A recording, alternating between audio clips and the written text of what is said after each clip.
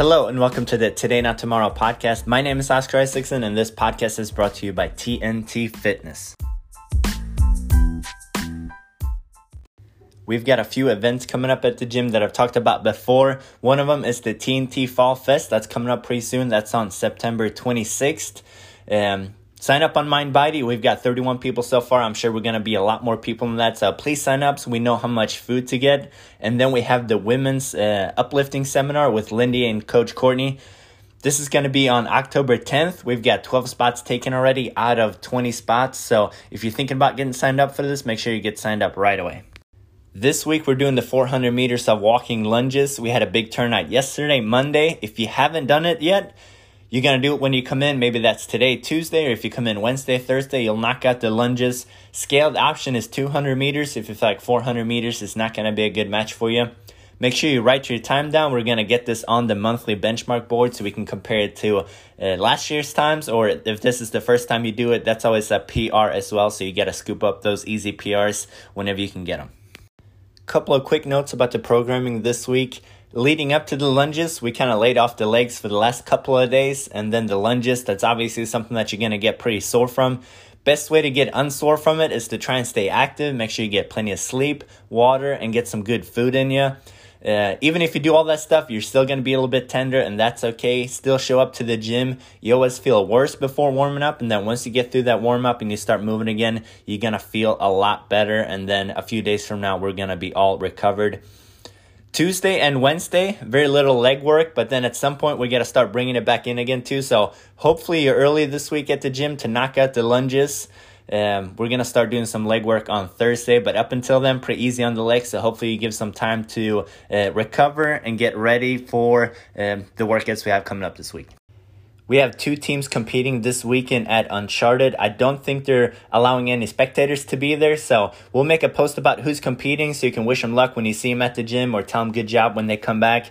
It's always good to sign up for a competition, even if you don't feel 100% ready. It's a good little push to focus some extra on your workouts, your weaknesses, your nutrition. It kind of intensifies things a little bit, and it's great to do from time to time. That really pushes you towards some PRs. This Friday's workout, we got a longer workout. We got to run power snatches, run power cleans, run push jerks, run deadlifts, and then finish with a run 22-minute time cap. That's 30 reps of each barbell movement, so a good amount of reps, but the weight's not super heavy. 95-63 is RX. Hopefully you can get that done under the time cap. And then Saturday's workout, a little bit different. You're going to have 30 minutes to establish a heavy single back squat, 100 meters max weight sled push, and then a 500 meter row. So you can space things out a little bit however you want to. You can give each one a couple attempts, just a different way to test out your strength and your time management skill to try and knock out a couple of good attempts at each lift.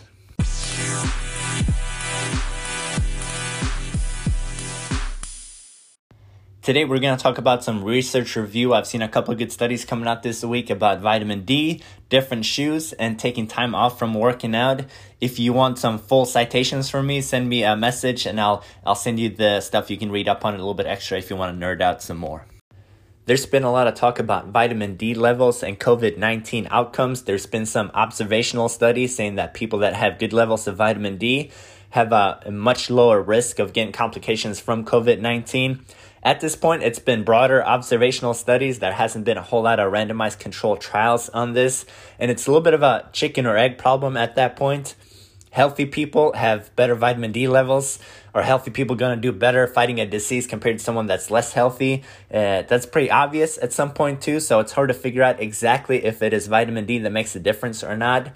But there's recently a study coming out that was the first randomized controlled trial, meaning that they have two groups that were admitted to hospital. Everybody's got COVID-19 and they split them up into two groups. One group getting a little bit of extra treatment with vitamin D, looking at the outcomes of that. This study had 76 people, which isn't a ton of people. However, it is pretty good for finding people that have COVID and need to get admitted to hospital and everything. So overall, this is a good starting point to seeing what the vitamin D does. The control group in this case, they just get the drugs from the hospital. So the control group didn't get no treatment at all. They still get the regular treatment that everyone else got. They just didn't get the extra vitamin D on top of it. 50% of the control group, which is 13 people, required admission to the ICU. So half the control group, half the group that didn't get the vitamin D, their condition got worse and they got admitted to the ICU. Out of the people that got the drugs plus vitamin D, only 2% of those in the vitamin D group required admission to the ICU. So that's a huge difference right there. We've got 50% in one group needed to move on to ICU, and then only 2% of the people that got the drugs plus vitamin D needed to go to the ICU. If you scroll back on this podcast, you can hear me recommend vitamin D pretty often. I usually tell people to do about 5,000 IUs of vitamin D on days you don't get enough sunlight, and to take it with food. That's a pretty low dose. That's nothing crazy. This group right here, they got vitamin D. They got 100,000 IUs on day 1. And then on day 3 and 7, they got 50,000 IUs of vitamin D. So these doses are much higher. This is pretty aggressive, and they do this because there's a little bit of a lag between you taking the vitamin D and the levels in your body actually increasing. So that's why they go crazy high right off the bat to try and bump things up as fast as possible. I'm not recommending anyone taking that much vitamin D. That is crazy. This is a study with professionals in a hospital, and you don't want to mess around with any of those doses of vitamin D. I'm not even saying that vitamin D is going to cure a bunch of cases. I can't say that on here. That would be crazy. However, what's the downside to going outside for about an hour every day? It's going to help you get some steps. You're going to de-stress a little bit, getting out into nature. Your dog is going to get to go on another walk. The downside to making sure that you have enough vitamin D in your system by going outside is pretty much zero. This is a win-win situation. Maybe it helps, maybe it doesn't help. Even if it doesn't help, you get to go outside, you get to de-stress, you get to be healthier in general as it is. So my recommendation, you don't even have to mess around with the pills or worry about any of the numbers I just threw at you. Just get outside. An hour every day. If you're not getting 10,000 steps, that's what you need to be working on. Soak up some vitamin D through the sun. Another interesting study I saw is called, "Can Parallel Use of Different Running Shoes Decrease Running-Related Injury Risk?" This study looked at two groups of runners. One group of runners, they just used the same shoes the whole time. The other group of runners, they used two different pairs of shoes. Not at the same time, obviously, they were rotating back and forth in between the training sessions. The group that had two or more pairs of running shoes, they had a 39% decreased risk of injury. So it helps to switch up the shoes. If you have a pair of running shoes, that's awesome. That's better than not doing anything at all.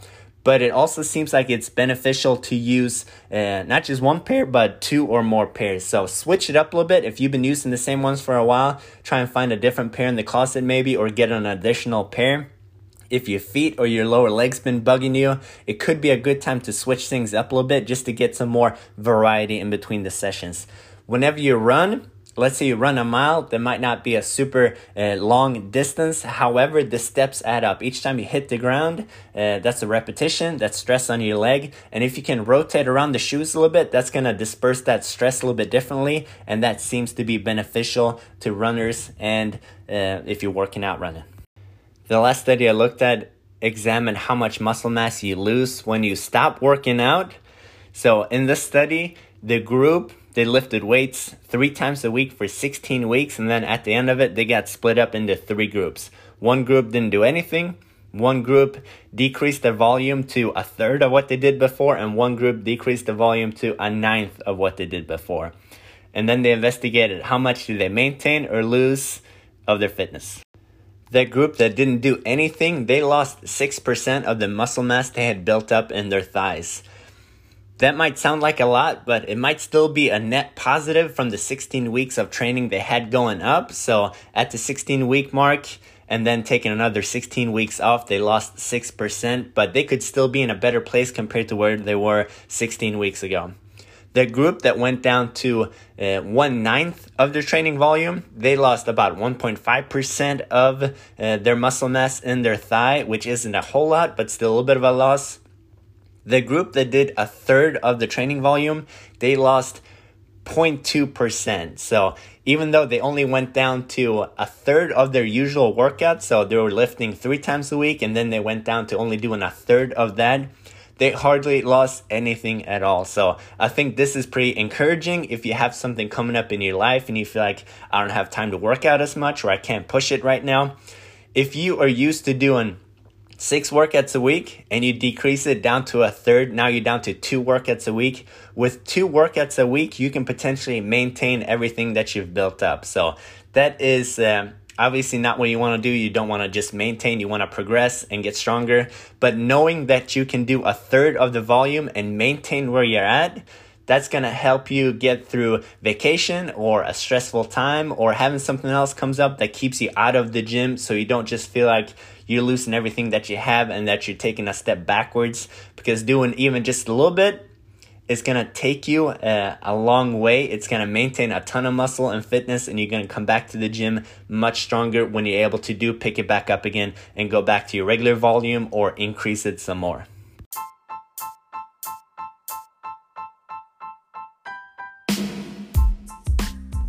The quote of the week is, "Do what you hate to do, but do it like you love it." I heard this quote on the Joe Rogan podcast. It was Mike Tyson talking about his old trainer. They used to say this all the time. Do what you hate to do, but do it like you love it. They weren't talking about things that they actually hated doing. They were talking about the mundane things that champions do to get that extra edge against the opponent. Mike Tyson said he loved getting up early and run because he enjoyed the feeling of knowing that the fighter he's going against was at home sleeping right now while he was hitting the pavement, getting the work done early before anyone else. Do what you hate to do, but do it like you love it. These are the things that you absolutely have to do, and since you have to do them, you might as well tell yourself that you love doing them. Eating vegetables, stretching, air squatting with great form in the warm-up. These are the things that really add up in the long run. Maybe it's not super excited, but tell yourself that you love it anyway. It's gonna make a huge difference in the long run. I'm excited about the workouts we have coming up this week. I hope you are as well. I'll see you at the gym.